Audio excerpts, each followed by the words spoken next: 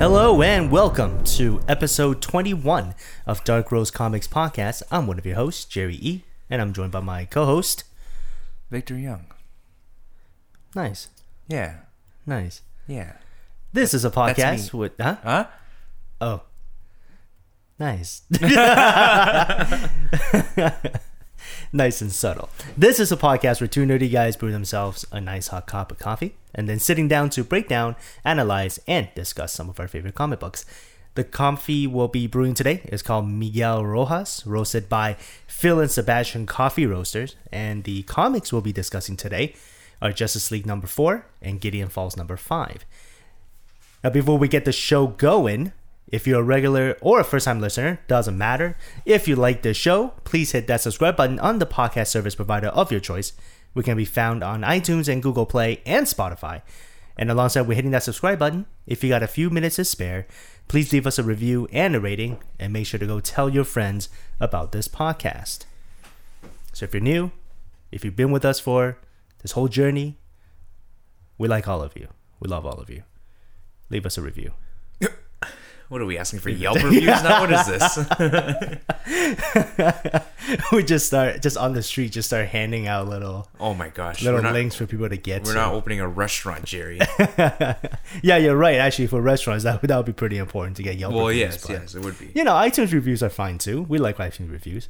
Anyway, so before we go brew our coffee, how's your week been, Victor? Tell you what, Jerry. Yep. Just a whole lot of grinding Dokkan Battle this week, man. That's all I've been doing. Third year anniversary. Okay, so we promise you this will be the last time for a while that we talk about this. I can't promise anything. The event's over. The event's almost over. No, it's not. almost over. Part 1 is almost over. There's still part 2 coming At the up. time of this recording, it's been over for like 10 minutes. Well, the free banner thing. So, Yeah, but there's still part 2. I The guess third year so. anniversary celebration. Don't worry, there's still lots of Dokkan Battle coming up, guys. Tons and tons that we'll talk about on this podcast. You better strap your seatbelts because it's gonna be a long ride. We're just gonna keep going every week as Dokkan Battle. Yeah, we should just do a Dokkan Battle podcast. That's Oh, what we man. should do.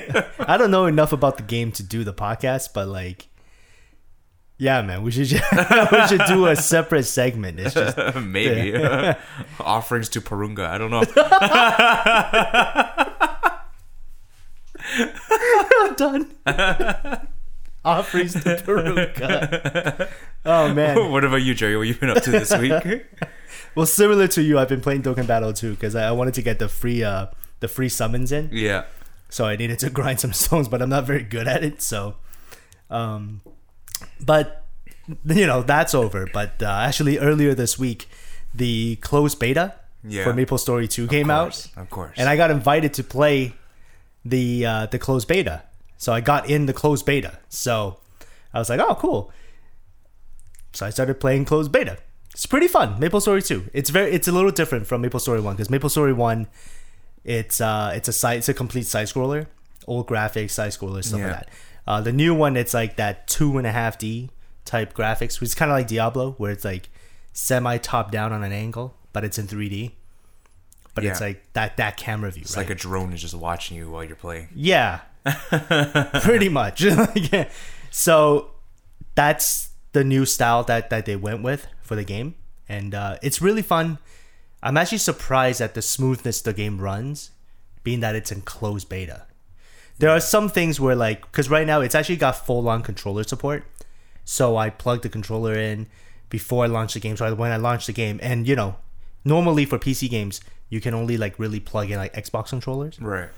But this one has native Xbox and PS4 controller support, which is pretty cool. I've never seen a PC game do native PS4 controller, like DualShock 4 support. So Well, there you go.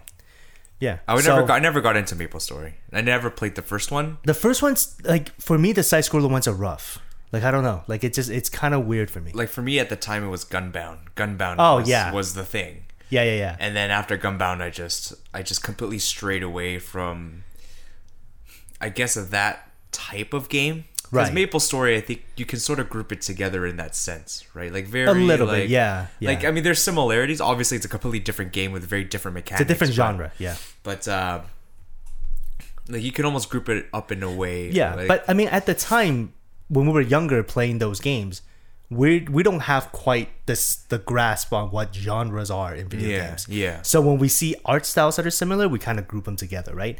Yeah. So at the time, it's perfectly understandable why you would take Gunbound and MapleStory and put them together. Yeah. Obviously, now we know the difference, right? Yeah, we of know course. the difference between different genres like MMOs and MOBAs and stuff. So Yeah, but that was it. I never got into MapleStory, so yeah. just wasn't my thing. How are you feeling on the footage that you're seeing that I'm posting up for I'm still not gonna get into MapleStory. MapleStory 2? No, I'm still not gonna get into it. Well, that's unfortunate. Missing out on a gem.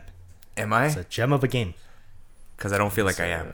Well, yeah. I mean, you're not in the closed beta, so I don't think it didn't even cross my mind that I would even sign up for it, Jerry. wow. Hey, speaking of closed beta, real quick before we get into the coffee segment. Speaking of closed beta, did you sign up for Division 2 closed beta? I have not. You could sign up for Do closed it. beta? Yeah. Just to forewarn you, listeners, when when the closed beta for the Division comes out, that's gonna be the huge topic that we'll be talking about week after week. Okay. Because we played Division 1 like heck. It was crazy. Okay, so this is what's gonna happen. We're both gonna shut up right now.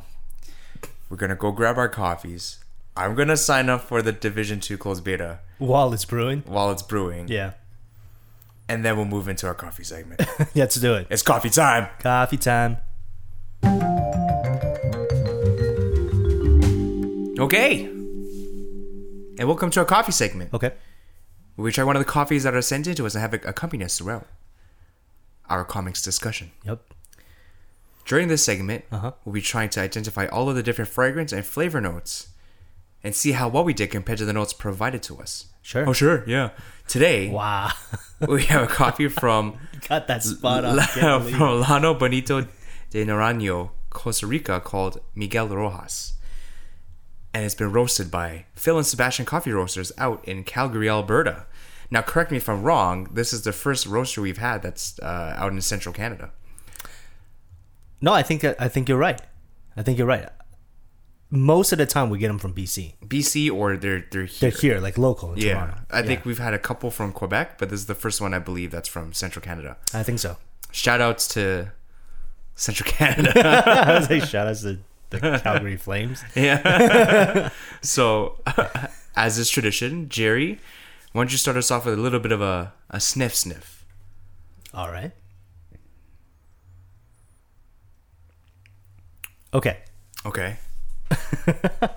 I'm getting a bit of a little bit of tanginess Okay. and hints of grape. Interesting. Yeah. Just grape? Grape. One grape. Just one grape. One grape. No, grapes. Grapes, and it's the tanginess. I wanted to say orange or tangerine, but I don't think it's strong enough for that. And I'm not quite sure what could sort of replace that. Maybe grapefruit, but Okay. yeah. But that's kind of what I'm getting with it. Interesting. Yeah. What about you, Victor? Very interesting. Well, Where to prep people up, where to hype people up. All right, I as well get a hint of grape. Okay. Oh, it's going back in. Yep. Just get a second sniff in there. Just getting that ready. Oh, nope. He's going back for a third sniff. Doesn't look like he's made up his mind.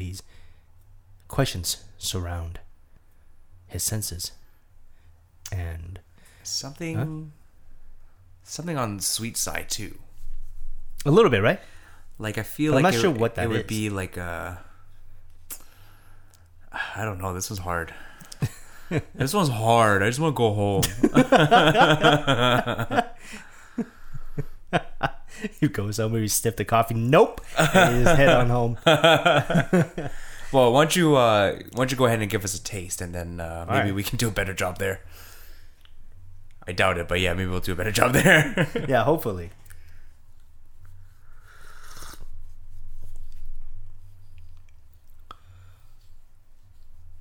Boy, I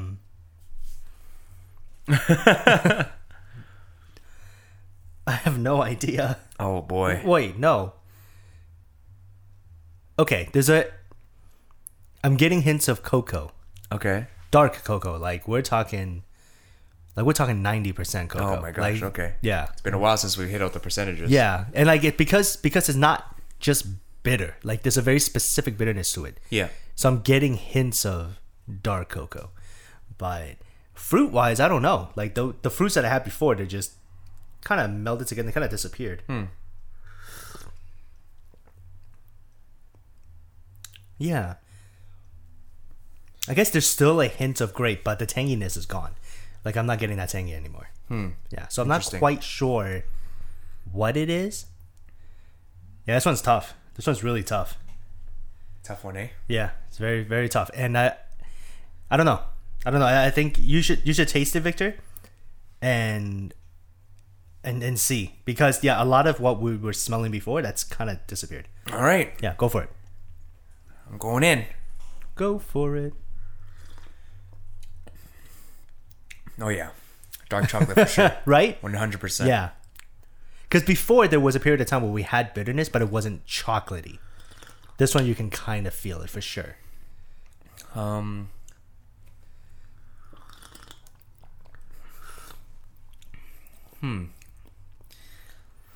almost feeling some sort of berry now. Yeah? Like a cranberry. I always say cranberry, Yeah. but that's my go-to. Well, you know my go-to berry. That berry's never made an appearance. So, Huh. the guy proceeds to drink the whole cup. Yeah, I'm gonna go with cocoa, some cranberry, Lime, do you think? Because lime has, like a bit of bitterness to it too. yeah, a bit of bitterness and a bit of zest. So what is this, like a mojito coffee? Like what, what's going on here? Maybe. I don't know. Well, I'm gonna stick with cocoa and cranberry. I'll stick with cocoa and lime. Lime? Okay, let's see what we got. Yeah. I don't know. I don't have a good feeling about this one. Like at all. Brown sugar, almond butter, and honeysuckle. Oh my god. Actually, the honeysuckle makes sense. I don't know what honeysuckle tastes like. Honeysuckle makes sense, but the almond butter and the brown sugar, I mean, it's just sweet. Yeah. You know what I mean? Like almond. Well, and, there's a specific sweetness to brown sugar compared to, like, I guess refined white sugar. I suppose, Like, yeah. Or like, depending on the sweetness, like it's very different from like agave or like honey or stuff like that. So like Yeah. brown sugar's got its own thing, but hard to distinguish. Oui. Yeah. We. Yeah, we. Okay, so that was an epic fail. An epic fail on all fronts. Yeah, that was yeah. We tried our best. We're so sorry. We're so sorry. Phil and Sebastian, we're so sorry. I no longer want to talk about this. I'm sweeping I this do under the rug. want to end it saying this is a good coffee though. I liked it. Because the way the bitterness is in this one isn't it doesn't linger forever. Like it's like it hits you with the senses and that's it. It just that's it. It doesn't linger. I don't like the lingering bitterness in a lot of other stuff. So far we haven't really run across that in our coffees, and this one I think really exemplifies that. I like it. So it's time for a comic segment. Just want to sweep this under the rug real fast. This guy's just full on. I'm taking this very This guy's personally. done. This guy's, yeah, he's very much done. I'm taking it personally now, guys. All right, let's go talk about comics. And we're at the comic segment. What we normally do in this segment is we take some of our favorite comic books, whether they're new or they're old. For the most part, they're new. And we talk about them, we discuss them, we dissect them, we analyze them, we do all that stuff with them, and then turn it into a conversation. So this week, we have Justice League 4 and Gideon Falls number 5. So the first book we're going to start talking about is Justice League number 4. Now last week we had just done Justice League number 3. And this week we're doing number 4 because it's a bi-weekly book. And last week we were a week behind. So we want to stay on track for Justice League. So what do you think? What do you think? What? Far? Wait, hold on. Let me introduce the book first. Wow. I didn't even introduce the book. What am I doing? Okay, Justice League number 4. Written by Scott Snyder with art by Jorge Jimenez, colors by Alejandro Sanchez, and letters by Tom Napolitano. Our boy Tom. Our boy Tom doing lots of work. over at DC. I'm proud of him, man. Yeah. I'm proud of him. Lots of work at DC. So, what do you think of the book? What do you think of the book? Very action packed. Right? Yeah, it's just it's a blockbuster. It's a very summer very blockbuster. action packed issue. Not much to discuss in ways of the story. Yeah. Only because again, it's Speaking of discussing in the ways of the story, do be warned, there will be spoilers ahead. So this is just a spoiler warning real quick for all the listeners. If you haven't read the book yet, we highly suggest go reading the book first and then come back, listen to the episode, hear what we have to say. And we also want to hear what you have to say. So at any point, if you want to just tell us about what you think about Justice League or any other books, send us an email, contact@darkrosecomics.com. Go ahead. so. Anyways, as I was saying, not much to discuss in ways of the story. Actually, very similar for Gideon Falls as well. But it's still a pivotal issue. Yeah. And the reason why I say that is because it's reached a point in the story where probably the worst things that are going to happen to the league have happened in this issue. Yeah. So generally that means that things are going to start looking up for them in issue number 5, and they'll probably wrap it up within the next couple issues after that, right? Yeah. I think this is only I foresee it as like a 6-issue yeah, arc. it's probably going to be like a 6 or 7 issue run. Arc. Maybe arc. Yeah. Arc, whatever. Same thing. Stop interrupting me. It's not going to be a run because they're going to do like 50 or so issues, man. I don't know. I swear to God. Maybe 8. You should just see this guy fuming across the table. Maybe 8. This is Victor here just fuming. Maybe 9. But yeah, overall, it's a good issue. I'm just kind of curious to see how things are going to start looking up for them moving forward. Yeah. It's lots of new development in this issue as well. Now that Sinestro's basically got his whole core set up. He's got his whole crew. It's basically every single life form. Yeah. Which is crazy because they've tapped into an energy that is within everyone. Yes. Right?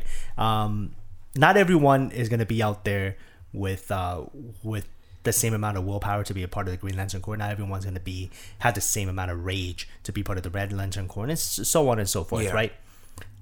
But they've tapped into an energy where it's residual on everyone on a base instinctual level. Yes. Right? So this essentially gives Sinestro the greatest weapon in all of the multiverse. Of course. And every single life form has it. Mm-hmm. He just has to reach out to them. Mm-hmm. Right? So it's an interesting development, and it comes into full force here at the end of the issue, and it sort of makes you wonder, like, what is truly the villain here, right? Is it truly the Legion of Doom? Is it the totality? Is it those ancients, those like guards or whatever? Or is it human nature? And it's kind of it's fun the way they've set it up. Yeah. That they've set it up over a course of just action-packed scenes, action, and then out of nowhere, this thing comes sweeping through. I don't think there really is a true villain. No? In this series. You don't think so? Because a lot of these things aren't happening because of one thing or one group. Do you know what I mean? Like the totality is there, and then everybody's just out to go do their own thing in order to obtain it. Do you get what I mean? Yeah. Right? Yeah. Like the universe isn't ending because it's Lex Luthor's fault or because it's Joker's fault. Right? The universe is ending because it's ending. Because of the source wall breaking open, right? And then of course comes along to the totality, and then everybody is just doing their own thing in order to obtain it, right? Like, I mean, it just seems like Lex Luthor and the Joker are the bad guys because we historically see them as bad guys, but they're just fighting because each one of them want to obtain it for their own purposes, right? There's no real villain in this series, which is why I kind of enjoy it. Yeah. because you also understand things from everybody's perspective a little bit, right? I mean, they're still bad guys. They're still bad guys doing bad things. Yeah. But they're not the reason for things panning out the way that they're panning out, Right. Okay. right? So Yeah. It just happens to be two opposing forces trying to get at the same result, exactly, right? So, right? yeah. And it's interesting you brought that up because we don't truly know the motives behind what the Legion of Doom is trying to do. Yeah, we still don't get it. Yeah. Like they're just there. They're like, hey, sort the energy. It's 100% now. That's like, okay. There was a hint when they were charging up the energy. Yeah. There was a hint of Bobbity. Oh my gosh. Right? It's like as they were charging, it's like, no, you're gonna keep powering it. And the Vegeta was like fighting Goku. He just keeps powering it, and it's just like, no, stop. Same thing happening here. It's like, Flash, stop running. And it's like, no, I gotta outrace this turtle. Gotta outrace the Still Force. The Still Force. Yeah, that makes sense, going. Flash. And he keeps going, he's powering it up, and then there's a guy in the back. He's just like, it's fully charged. And that's exactly what it feels like here. Yeah. And then out comes Majin Buu. That's the ultimate villain. Imagine that's like the villain here. The totality is Majin Buu. Yeah. That'd be crazy. Yeah. Could you imagine? Buu, no, like totality. Buu turns totality into Cookie. Oh my gosh. Oh. All right. So anyways, enough about Dragon Ball. In this issue, there was a point here where John Stewart and Cyborg, Yes. it was with Cyborg, right? Yeah, it was with Cyborg. They were both fighting Sinestro. Mm-hmm. And Sinestro essentially overpowers John Stewart and shatters his ring. Yes. Shatters the green ring. Right before doing so, he said something pretty interesting. He said, "You think your will is stronger than the ugliness inside." Mm-hmm. And then at which point then he powers on the attack and shoots it right back at Cyborg and shatters his ring. Yeah. And basically letting the ultraviolet energy take over, right? And what he said afterwards, and he said he fused ultraviolet light with the last remaining cells of his body, so he's basically permanently part of the ultraviolet core. So the Green Lantern ring shattered. John Stewart is no longer a Green Lantern, and he's basically a permanent fixture for the ultraviolet core. What do you think that means for the character going forward? Because there was I think you brought up an interesting point that I see here. It's he still has control over himself. Yeah. Like Which nobody else has. Yeah. And even before, like previous incarnations of him part of the ultraviolet core, he never had control. Yeah. This is the first time we see that he retained control. What do you think that means? It can mean a couple of things, right? And the reason why I've made that as a note is because, I mean, does that mean that the ultraviolet corpse has the same potential for good as it does for evil? Right? Because Sinestro also has maintained control. Right. You know what I mean? Like, I mean, they say he has a suit on that can help manifest the spectrum. But John Stewart doesn't have that suit, and he's still able to maintain control. So to me, that tells me that John Stewart could potentially become the champion of the ultraviolet spectrum, right? How that plays out, I'm not too sure. I don't imagine that they're gonna use him as a what's that term they use in wrestling when somebody was good and then they turn him to bad for the sake of the story. Giving someone a heel turn? Yeah. Yeah. Yeah, I don't think that John Stewart is going to become You don't think he's got a heel turn? Not again. Well, because he already heel turned. Because he already heel turned it before, yeah. I don't think they'll heel turn him again. And he gets smacked back into face. Yeah. So I think that John Stewart is going to find a way to channel the ultraviolet spectrum into something for good. Right? Because when you really think about it, like Shame and self-loathing and all those emotions, like they're not good emotions, but you can channel those emotions to do something better with them. Right. Do you know what I mean? They could become motivators. They could become motivators, Yeah. right? So I think that that's the direction that Jon Stewart's going to go. I could very well be wrong. Most of the time I am, but that's what I foresee is going to happen with Jon Stewart moving forward as a member of the Ultraviolet Corps. Yeah. And just as everyone has the capacity to have underlying like evil in them, like underlying shame and self-loathing and anger and whatever, they also have the capacity to have underlying goodness in them, right? Yeah. Everybody has the capacity for that. Yeah. So he might very well be the first vessel to sort of break out of the mold. Yeah. Because so far, the emotions of what Scott Snyder has written in here about what the Ultraviolet Corps is made of is very much about the ugliness inside. But it doesn't have to be that way. Yeah, exactly. Right? Everybody has the capacity for good. Because when you think about it, the Ultraviolet Corps, and I mean, as a spectrum in general, is very undefined. Yes. Like all they define it as is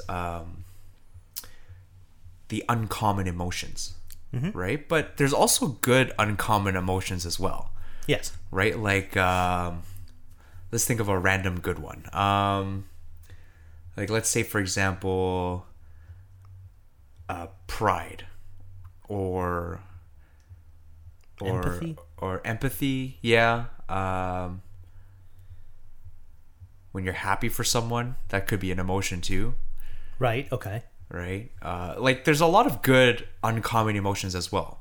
So I think that Jon Stewart could be the champion for the good uncommon emotions, and then again it'll be just a battle against Sinestro, Yeah. right? Who's championing It's just the two guys shooting beams at each yeah, other. Yeah. it'll just be green versus yellow again, right? But on the same spectrum, but on the extremes of the same spectrum. Yeah, for sure. By the way, listeners, if you hear like a crazy beat going on in the background, I think there's a party happening outside. I'm not too sure, but enjoy it while it lasts. Yeah, I was going to bring it up. I was like, Yeah. I hope you don't think that this is our heartbeat or anything. just thumping onto the cast. But if that was my heartbeat, that'd be pretty cool. You got a party going on in your body. That's it. Yeah, so that party, I think it's down the street. I don't know, but now there's a backdrop beat to our podcast. That's it. So, what I wanted to ask you about, in terms of just something that basically that line that Sinestro said. Yeah. I think it's pretty ripe for discussion. Does determination, because he's talking about you think your will is stronger than the ugliness inside. Yeah. Does determination actually decide or change the outcome of who you are or who you will become?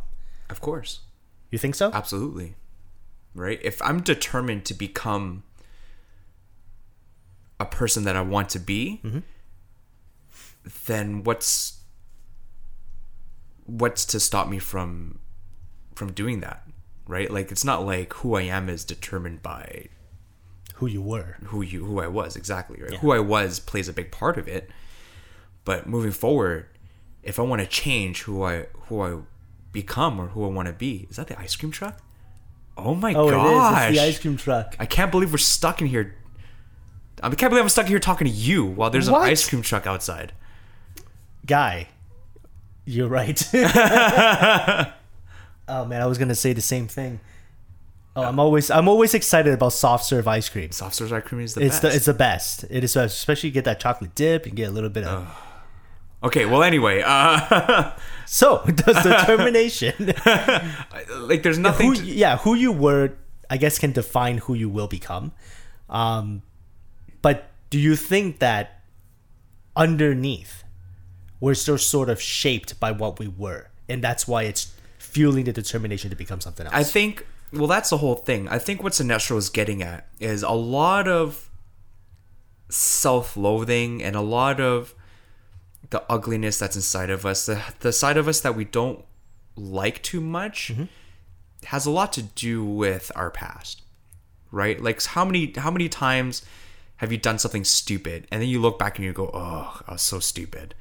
Yeah. Or like, oh, Yeah. like I can't believe I did that sort of thing, right? Yeah. That's a lot of where a lot of the self-loathe comes from, right? But you can get past that. You don't have to be that person forever, right? And I think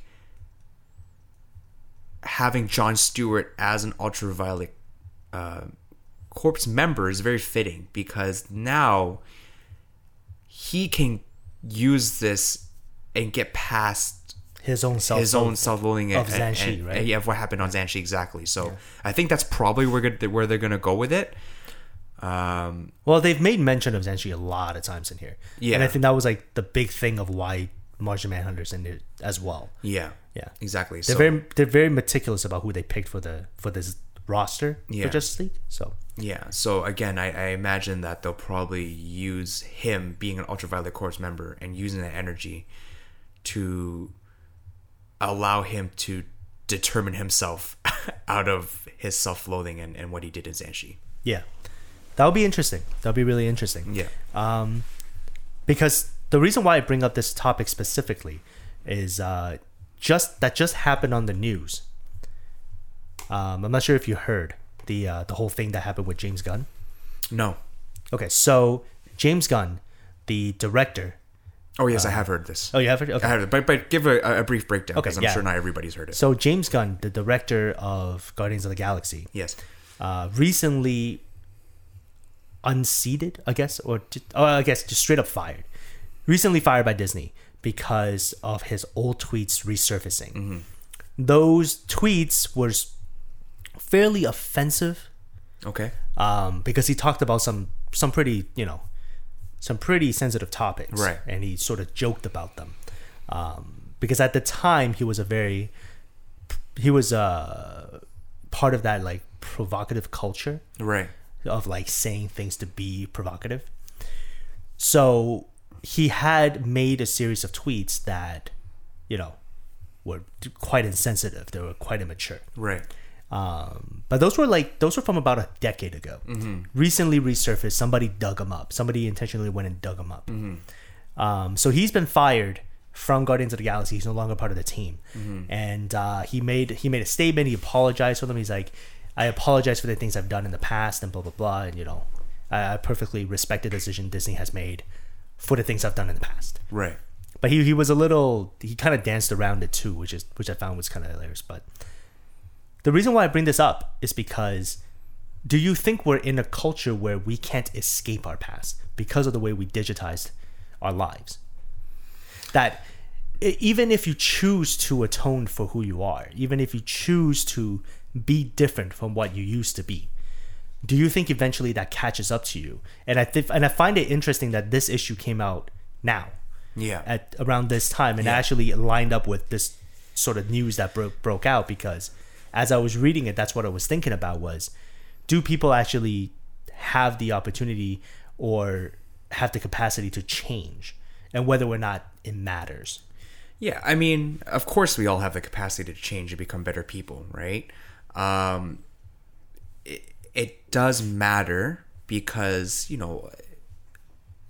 a lot of, you still have to do good now. Do you get what I mean, right? Like, it's not like you've made a mistake and then all of a sudden you're just branded as a particular person and then that's the only person you can be for the rest of your life. Do you know what I mean? Everybody makes mistakes. But in this particular case, I mean, it's rough. I don't think he should have been fired for something he did 10 years ago. But again, like,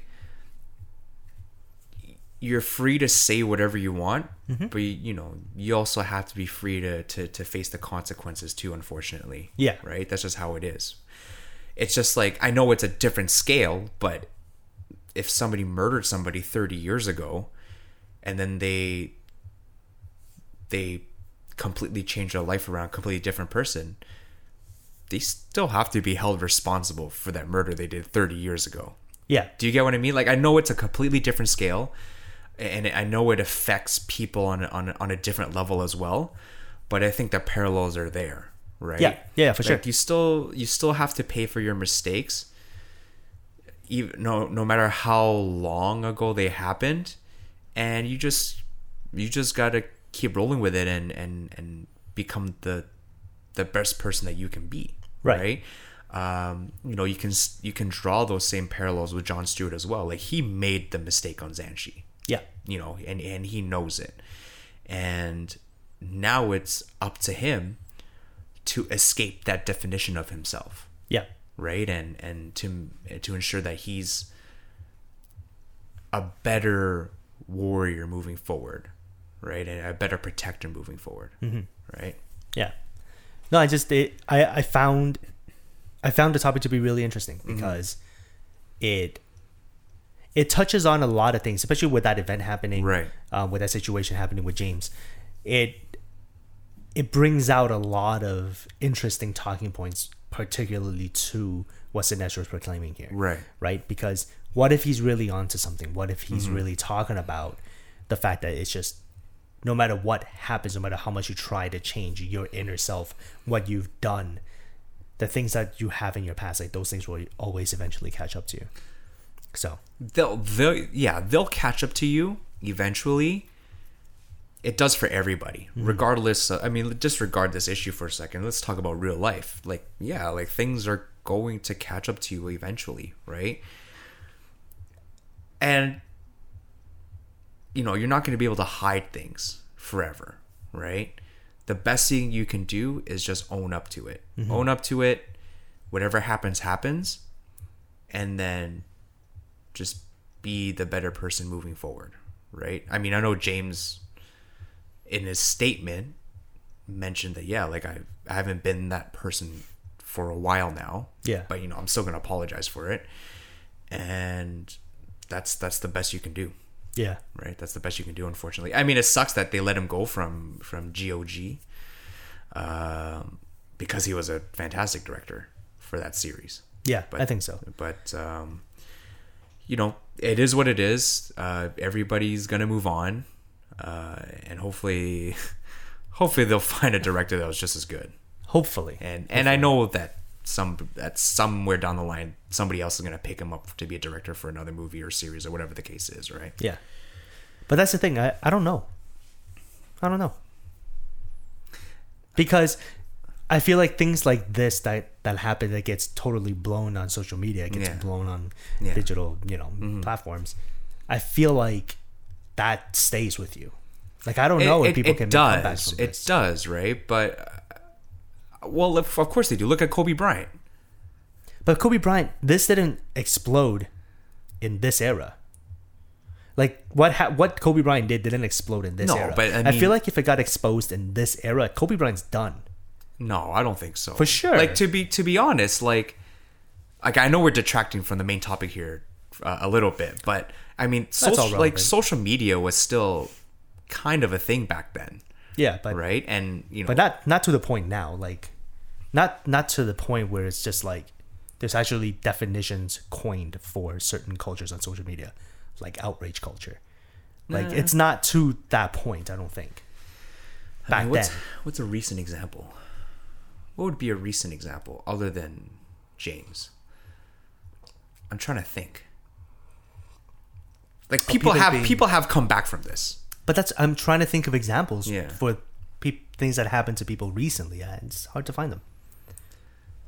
I don't know. It depends. It also depends on how outrageous the thing you did is as well. Yeah. Do you know what I mean? Like what Chris Brown did, that was pretty outrageous. Like, he's still making music. People still listen to him. People still buy his music, but he's always sort of branded in a particular way now. Yeah. Right? Yeah. Because he's also he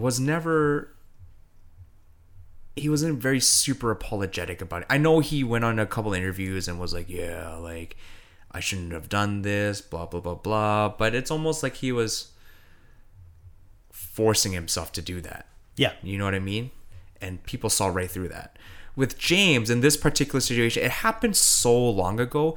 Like, Disney is one of those companies that always tries their best to protect their particular image. Right. Right? Even though they probably knew that this happened so long ago and it's so ridiculous that they have to fire him, they still had to fire him. Yeah. Right? But it's crazy that, see, like, that's the thing. It's crazy that you would think Disney just found out, Yeah. but there's no way. Yeah, they must have done their Disney's such a research. powerful They corporation. must have done They their must research. have known. Yeah, and again, like it's they know it's ridiculous. They have to know it's ridiculous, but But they have to they do have it to for do their it, image, right? And James understands that, right? Because when you sign up with Disney in any shape or form, you have to be a particular way, right? Like you cannot stray from Disney's ideal image of you. As soon Right. as you do that, Disney's going to drop you because they have no choice. Yeah. Right? Behind the scenes, they'll probably forgive you and they'll probably go, yeah, like it is what it is. But outside, they have to portray a particular image, and then you have sure. you have to uphold the image with them. If not, then you're out. Yeah, for That's sure. just how it is. Yeah. But yeah, like we're so far detracted from this. Yeah, we are. Yeah, but I mean, it's all relevant. Yeah. But yeah, let's get back to Justice League. Yeah. But I think that pretty much wraps up like our points about Justice League. Yeah, for the most part. yeah, Another for the thing I most want part. to Yeah, I want to yeah, mention for as sure. well is there's one scene where Lex Luthor is shooting at Batman inside Superman's body, and then Batman jumps out and jumps right into the mouth of a pathogen, right? Yeah. That also reminds me of that time in Metal, Dark Knight's Metal, when he jumped out and into the mouth of the robot he was yeah. fighting. And we all know that it was a pretty good outcome when he did that, right? So I imagine something similar is going to happen as well. And then Batman is going to start this chain reaction in the next couple of issues where everything just starts looking up for the members of the League. But that's the crazy part too. It's crazy that they've gained control of two of the most powerful superheroes from Yeah. within. And that's the other Crazy. thing. That's the other thing too. I believe that as soon as they touch the totality, what's going to happen isn't what Lex and the Joker are expecting to happen. Yeah. It could very much turn out that the totality is a force for good, and they're just going to expel like Lex and the Joker from their bodies. Yeah. But we'll see what happens. Yeah. Yeah. That's actually really interesting. Yeah. It's really interesting, especially that last panel where it's just like Superman and Martian Manhunter just controlled, making that. And what's crazy too is that they made Superman and Martian Manhunter look like the Joker and Lex Luthor as Yeah. well. Yeah. I was like, whoa, this is weird. But yeah, oh, it was so good. The art. Let's just before Yeah. we wrap this up, let's talk about the art. It's so good. So good. Oh man. There's nothing else to say. Like, it's good. Like, The it's- art team they picked for this book, Yeah. fantastic. Jim Chung, Jorge Jimenez, both of them just do Yeah, fantastic it's work. Their arts are quite different, Yeah. but very fantastic stuff. Yeah, Just exactly. yeah. Such good artwork. really good. Really helps drive that story forward. Yeah, and the fluidity Yeah. of Jimenez's art is I think what's really making a lot of the action scenes just that much bigger, that much more epic. Yes. You know. Yes. Okay, so let's wrap up the conversation on Justice League and let's move on to our second book, Gideon Falls #5. Gideon Falls, man. Gideon Falls. Written by Jeff Lemire with art by Andrea Sorrentino, colors by Dave Stewart, and letters by Steve Wands. Now, lots of things happen in this book, so once again, spoiler warning. Really interesting stuff this issue. Yeah. Opens up a lot of different opportunities, and it actually they reveal some background, sort of like background information for some of these characters that really turn a lot of the situation on its head. Yeah. Yeah. I think that was the main purpose of this issue. Like, again, not a lot had progressed story-wise in this particular issue, but they used this issue as a pivot point and as an opportunity to start opening doors, so then the story can just run through the floodgates in the next couple issues or whatever the case is moving forward, right? Yeah, a lot of reveals, some of which I didn't expect. I didn't expect any of them, but but again, that's what I think they did. Like, they used this issue as an opportunity to open doors so that the story can just run through the floodgate. Yeah. Speaking of opening doors, Okay, here we go. here we go.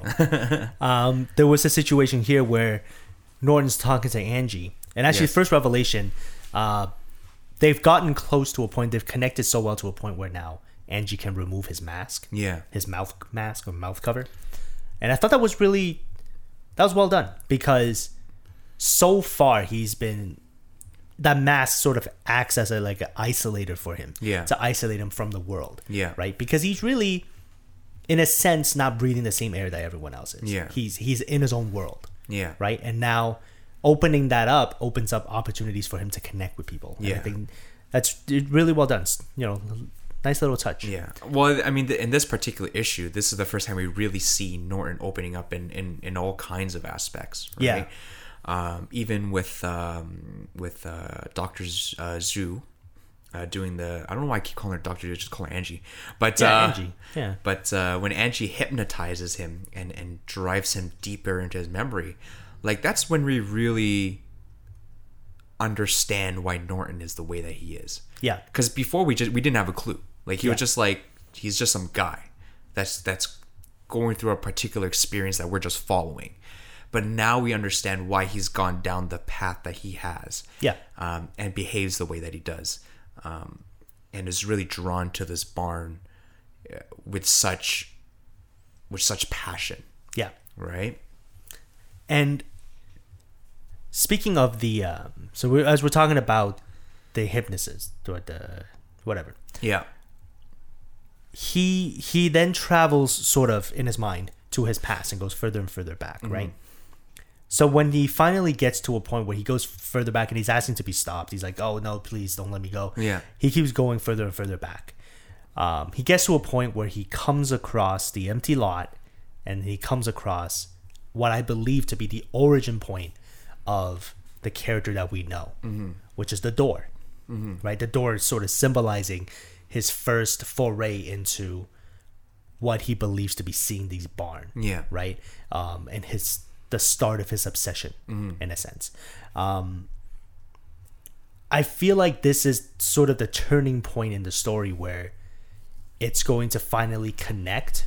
The door being sort of like a metaphor for him opening the door to the idea of this barn. But I feel like the door could also be a physical manifestation of the connection between this world that they're in, the city, and the rural world that they're in, with Father Fred, with Clara, and with Doc Sutton, with Joe Reddy, that part of the barn, right? Because in that side of the world, they're actually seeing manifestations of where the barn could be, right? Yeah. Flattened out grass and a cornfield or whatever. Yeah. And that's sort of where it was, right? You don't really see that. You only see that through visions on the city side. And I think him finding that door in his mind, in his past, could be an actual lead into the connection to the rural part. Right. Yeah. I always thought of it as not always. I mean, I just found out this issue, but I'm thinking of it more as a I don't know, because you're coming from the point where it's gonna connect those two worlds. Yeah. Right. I'm not convinced that that's the case yet. Okay. Because then that's really diving right into the paranormal. It's just yeah, man, this is it. This is the direction our story's going. Yeah. Because I still think that that Jeff really wants to still keep an element of mystery behind it. Oh well, we don't know what kind of story this is yet. You know what I mean? But I don't know, man. Every issue, it just keeps pulling me in that direction. Yeah. I think it's good that, I know what you mean. The more grounded a story is, the more unsettling some of these little hints become. Yeah. Because they're out of the norm of what we respect. Yeah. I think once a story crosses into the full paranormal, then anything goes, and the little jabs and the little hints and stuff like that won't feel as unsettling. Yeah. Because you sort of come to expect that. Exactly. Right? Your expectations. Because the thing is, we've read so many of those stories before, right? That we can sort of get a general idea of how it's going to go and how it's going to end. Yeah. Right? What's interesting with Gideon Falls is that is that 5 issues in, we still don't know which direction it's gonna go. Yeah. And I think, well, at least I hope that Jeff is trying to keep it that way, right? Because that's what makes these little hints so impactful, right? Because then just like, okay, is it paranormal? Okay, no, it's not. But is it paranormal now? Right? Like it's such a roller coaster ride, and it, I don't know, man. My brain is exploding right now. I'm just thinking about it. Yeah, and it's interesting because you can treat it as a physical barn. Yeah. You can also treat it as sort of a manifestation in your mind of human nature, Right. of evil. Yeah. Right? A manifestation of what you believe to be evil Yeah. is showing up in a sense of seeing this barn, whether through a vision or if you're seeing it as an empty field. Like, I think it's part of human nature to try to make connections with what you believe to be happening. Yeah. And situations like that happen, with the field and with seeing these visions, it's easier for people to make that connection and then assign logic to it. Right. Because really what they're trying to do right now is assign logic to something that appears to be illogical. Yeah. Right? Because ultimately, if this is a story about a man who is kind of a serial killer, there isn't really a purpose as to, maybe in that time they don't know why this is happening. So they're trying to assign logic to this situation. Yeah. To the idea that people have gone missing. Could it be a man that's taking these people? No, maybe it's a conspiracy. Maybe it's this thing that's happening. So it could be a manifestation of what people are trying to connect. Yeah. Right? And may just be something that's happening in their heads. Yeah. Like, I mean, a real life example would be these self-proclaimed ISIS attacks. Yeah. Right? Like, they're tragic, but they're also isolated in every sense. Yeah. You know what I mean? Like, they're happening here, they're happening there. Like, there's no connection. But everybody that's watching the news and listening to the news as it happens, they have to almost relate it to something in order for it to make sense to them. You know what I mean? Like, these attacks are senseless and illogical, but for some reason everybody has to make sense of it. Yeah. And the only way they make sense is, okay, well, it has to be ISIS. It has to be the Muslims, right? When really, like, there's no connection other than them saying, I pledge allegiance to ISIS. Other than that, there's no other connection. Yeah. Right? And the same can be said for Gideon Falls, right? These attacks are very random. Very random. And it could very much be people just going around killing, right? But because the barn has been brought up numerous times, that's what people are seeing. People are seeing it. Yeah. It could just be, people trying to make sense of it. Yeah. But I don't know, man. Because if, let's say we trace it all the way back, if the first person never mentioned or seen a barn, yeah, maybe the barn doesn't become a thing. Yeah. Right? So it could be just that through what you're hearing, you're connecting that to an event that you feel is illogical. Yeah. Yeah. I think that's pretty cool. Because so far we don't have any explanation to what the physical barn is. Yeah, we haven't seen it. Yeah. We haven't seen like the physical manifestation of it. Yeah. Now that could all change. It could very much change. Because as seen on our last page, on the last page of the issue, Father Fred goes chasing a mystery man holding onto Clara, walking into this red doorway, right? Yeah. Yeah, that could all change. That could all very much change. Pivot issue. Next issue is going to explain everything. For sure. Issue, what will be that? Issue 6? Issue 6, yeah. Yeah, that's usually the end of an arc, right? So I think a lot of things will be explained in the next issue. Can't wait. Yeah, exactly. Now, there's something else in this issue that I think we should bring up. And I see it in your notes as well. I'm actually really glad that you put this in there as well, because I was thinking about it too. Norton saying that's where he came from. Yeah. Which is the other side of that door. Yeah. Could it be that he's from the barn? Oh man, I want to say no, because again, But that crosses into like this. but the evidence is also very compelling. Yeah. Because you're hearing it straight from him. Yeah. Right? Like, this is where I'm from. Yeah. But what do you mean by that? Right? Like, does this now mean that does the barn exist as sort of this extra dimensional space where people just come and go? Or is it a representation for something else? Yeah. Right? Like, is it just a representation of evil? And that the red door is just, again, him diving deeper into something evil that's happened in his past. Right? Like, for me, the most logical answer, ironically, would be, yeah, he came from somewhere extra dimensional. Yeah. Oh yeah. Because that's the simplest answer. Yeah. Right? But for him,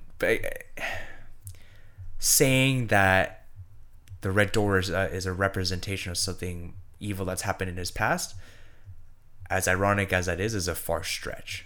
Okay. Because that means that, again, we're going to need another issue that dives even deeper into his past, explaining what happened during that time, and then seeing sort of a red door that's a metaphor for that within that issue. I don't think they're going to take the time to do that, which is why I don't think that's going to be the case, which is why it's also drawing me to believing that it's something paranormal. Yeah. But it could very well be that too, right? Yeah.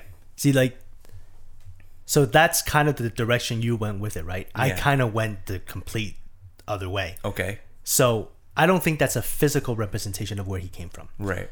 I think that's, for me, it's the idea of the vessel, of the personality, of the character that is Norton, Okay. in quotes.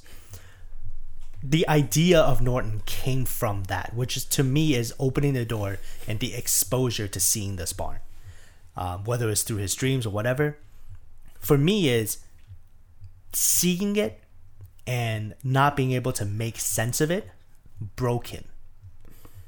Okay. And manifested this new personality, which people now know as Norton and associate with Norton. I see. Right? It's the manifestation of this new Norton that is obsessed with seeing the barn. Right. So when he says that's where I came from, it's the man that's obsessed with the barn, the man that believes himself to have problems, and he thinks that finding this physical barn will fix him, because it will make sense of what he's seeing. Right. Because he's not able to make sense of the illogicalness of seeing this barn in his dream, everywhere he goes and whatever, that it turned him into the Norton we know today. I mean, yeah, that could very well be the case too. Yeah. So that's kind of where I went with it. I think the door is just, it's the pathway to him becoming who he is today. Yeah. So what you're saying is John Reddy, Joe, could have also seen the barn and then became the way he was And broke him. and broke him. Yeah. Yeah. So everyone who's seen the barn, who's seen the gateway, who's opened the gateway to enter, is unable to make a logical sense of it, and therefore it changes their personality, because it now changes them to individuals who really want to make logical sense of it, and is unable to do so. Yeah. No, that makes complete sense. Yeah. That's a good point. So that's kind of where I went with that. But I think whether that's the case or whether it's connecting to something paranormal, Yeah. they're both interesting paths. Yeah. Exactly. So I think it would just make for really cool storytelling later on. Yeah. I think whichever direction they go, Yeah. no matter how we try to dissect it down, It's going to be good. It's going to be good. Yeah. Yeah. Which I'm excited for. Yeah. Yeah, I'm super excited for the book, for where it ends up going. Yeah. Yeah, so I mean, do you have any final thoughts on the book? Did Norton and Angie make out in that one panel? I don't think so. I think she just rested her head on him. Oh, because it kind of looked like they made out. Which in which case I ship them 100%. Hashtag Angie Just use the term ship. Nanji. Anjorton. You know how I don't want to say Norji because that sounds weird. That sounds so. No, I don't think they did. No, she's just resting her head on him. I think. Okay. Yeah. Well, I ship them either way. But it would make sense that they made out because why would you need to remove a man's mask Yeah. unless you want to make out with him? So who knows? Yeah, you know, I shipped them too. They're cool. I hope that skull that we saw from last issue or 2 issues ago, I don't know which one it was. Yeah. I hope that skull means nothing. I hope so too. I hope it's just literally they drew it and they're like, oh, it looks like a skull. Because I ship these guys too. Hashtag Norji. Best couple name of all time. No. Oh, we forgot one more point. What? Doc Sutton is the sheriff's dad. That's not really a point. It's Yeah, more- but it's no. more of a To reveal. me, yeah, the reveal. But to me, it's crazy because so far the sheriff has always been in denial of it. Yeah. So you see the sheriff as someone who's routed in logic, as someone who's routed in seeing is believing type of thing, Right. right? But I get the feeling in here that she is firmly on her path of what she believes in because she is firmly in disbelief of her dad's views. Right. Ever since the thing that happened to her brother, with her brother disappearing, and with his dad, with Doc Sutton going down this rabbit hole of trying to make sense of it, she is now saying like, I can't believe that's what it's become. I'm going to become something opposite of that. Yeah. So I almost feel like it's now, this reveal is showing us how it shaped her to be who she is today.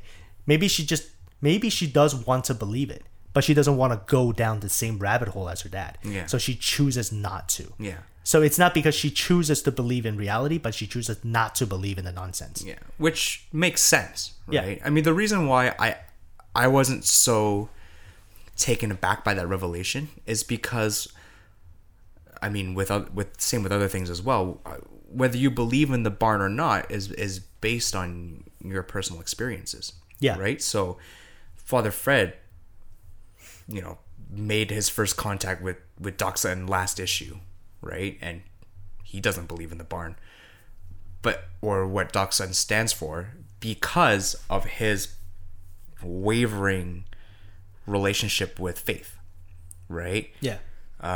Well, it's not explicitly said that his faith is wavering, but it's heavily hinted by him. Wait, wavering or unwavering? Wavering. So he's not very... Like, It's not very strong. No, like he's Okay. losing his faith Yeah. in God, or losing his belief in God, right? And he even says, so this issue, he's like, listen, like, I know what it's like to believe strongly in something that's not there, right? So,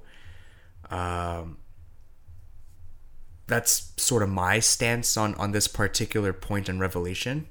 It wasn't like a crazy thing for me, right? But you're probably right on that point. No, but yeah, and I don't think it has very much story element effect. Yeah. But I do feel like it does touch on the character for Clara pretty well. yeah, Yeah. yeah, I thought it was pretty cool. it is cool. Yeah. But yeah, I think that pretty much like wraps up our discussion on Gideon Falls. Yeah. Yeah, we're absolutely looking forward to the next issue. It needs to come out like tonight. Oh yeah, no, absolutely. Absolutely. That'd be great. Although the longer it takes, the more suspense. It's gonna be another 4 weeks, which is gonna be crazy. I'm just gonna be sitting here with suspense. I know. I'm gonna start seeing the barn in a week. Like, I just be like, oh, where's this issue? Just to mess with you, I start drawing the barn. Oh my gosh. And then you start looking out the window. I just post it on the window. You stop this, man. You don't you dare. I start painting the windows red. I would be like, why would you do this to your house? Yeah, I'd be like, yeah, this is hard to remove. This paint. Yeah, you use like lipstick. You just put it on. Red Sharpie. Yeah, I just start spraying Windex. Jerry, why would you do this? Start cleaning your house. I don't know. I thought it was a good joke. It worked out for like a few seconds. It's just thought it was funny, haha, and then now we suffer. Yeah. All right, so why don't we go ahead and move on to our last segment, Offerings to Dark Side. Offerings to Dark Side. Offerings to Dark Side. And we're at the Offerings to Dark Side segment. What we do in this segment is we take something outside of the world of comics, outside of the world of coffee, and we offer it to you, something that we enjoy, and we offer it to you, our listeners, and we hope you enjoy it too. So, what do you have for us this week, Victor? What I have for you this week, What? and for everybody else, it may seem really random. Okay. Most of our offerings are. Yeah, for the most part. For the most part, yeah. But I'm going to offer Bruno Mars. And the reason why I'm offering Bruno Mars... the artist. Bruno because, I mean, it should seem pretty obvious that... I mean, I shouldn't have to recommend him. Yeah. But I'm excited because we got tickets to go see him in September. Oh, nice. Okay. 24 Karat Magic Part 2 with Cardi B. Oh. What? Right, Cardi B's okay. good. Okay. She's good. Wow. You threw me off track. Anyway, Actually, no, Cardi B's pretty cool. I like Cardi B. But this will be my third time seeing him in concert. Okay. I saw his first one a long time ago, maybe a couple years ago, and I wasn't even intending to see him live. But my girlfriend had tickets to see him, and her friend dropped out last second. So I was like, okay, fine, I'll go with you. One of the best concerts I've ever been to, and I've enjoyed his concerts ever since. He is such a great performer, and he sings just as well live as he does on his tracks. So again, I am going to recommend Bruno Mars. And if you're in the Toronto area, I highly recommend you try and find tickets to see 24 Karat Magic Part 2, which I believe is going to be at the Scotiabank Arena on September 22nd. Check it out. What did you just call the arena? Scotiabank. It's always going to be ACC, man. Okay, whatever. ACC will forever live in our hearts. ACC, Scotiabank Arena, pretty much the same place. It is the same place, I guess. But rebranded, renamed. Rebranded. Yeah, I was sad when they rebranded it, but it is what it is. Like when they rebranded Skydome. The Rogers Center? Yeah. Yeah, that was a little weird. Yeah. But I guess it's something you'll get used to, right? Yeah, for sure. What you got for us this week, Jerry?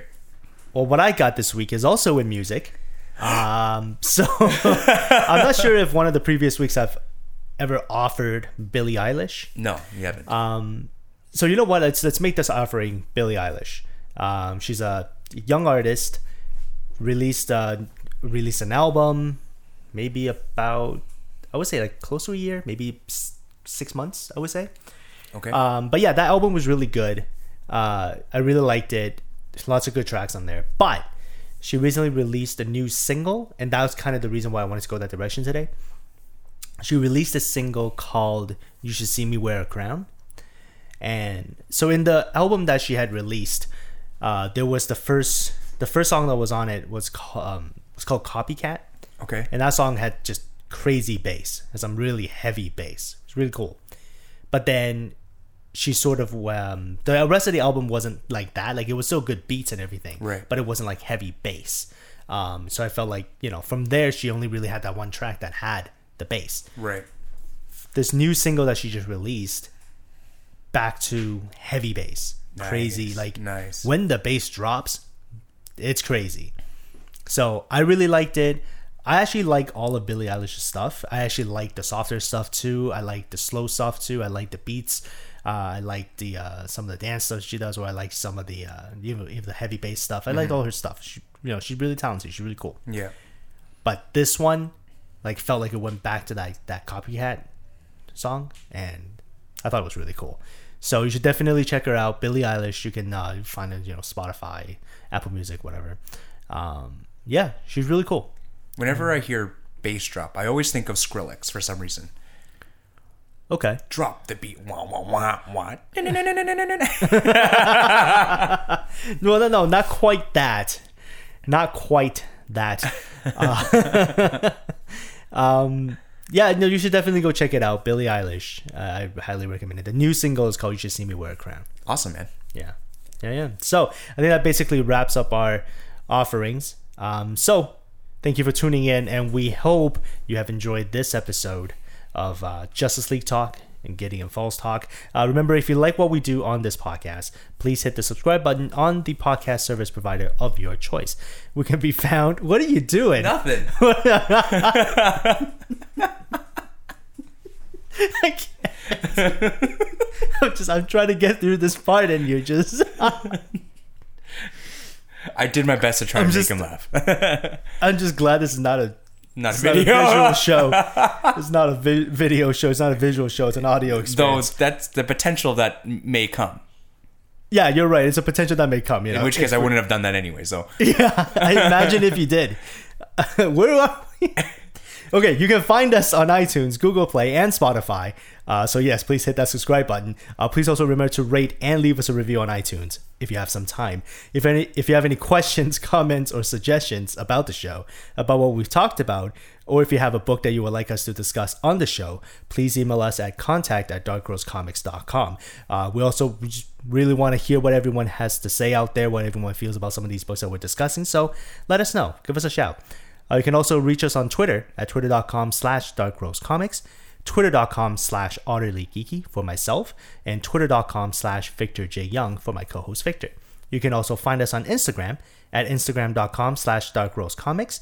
We also have a Facebook page at facebook.com/darkrosecomics. And if you would like to be a part of the community, join our Facebook group at Dark Rose Comics Group. And as always, take care. I got nothing this week. I got no puns this week.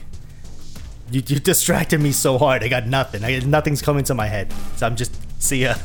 Bye. Signing out. Bye.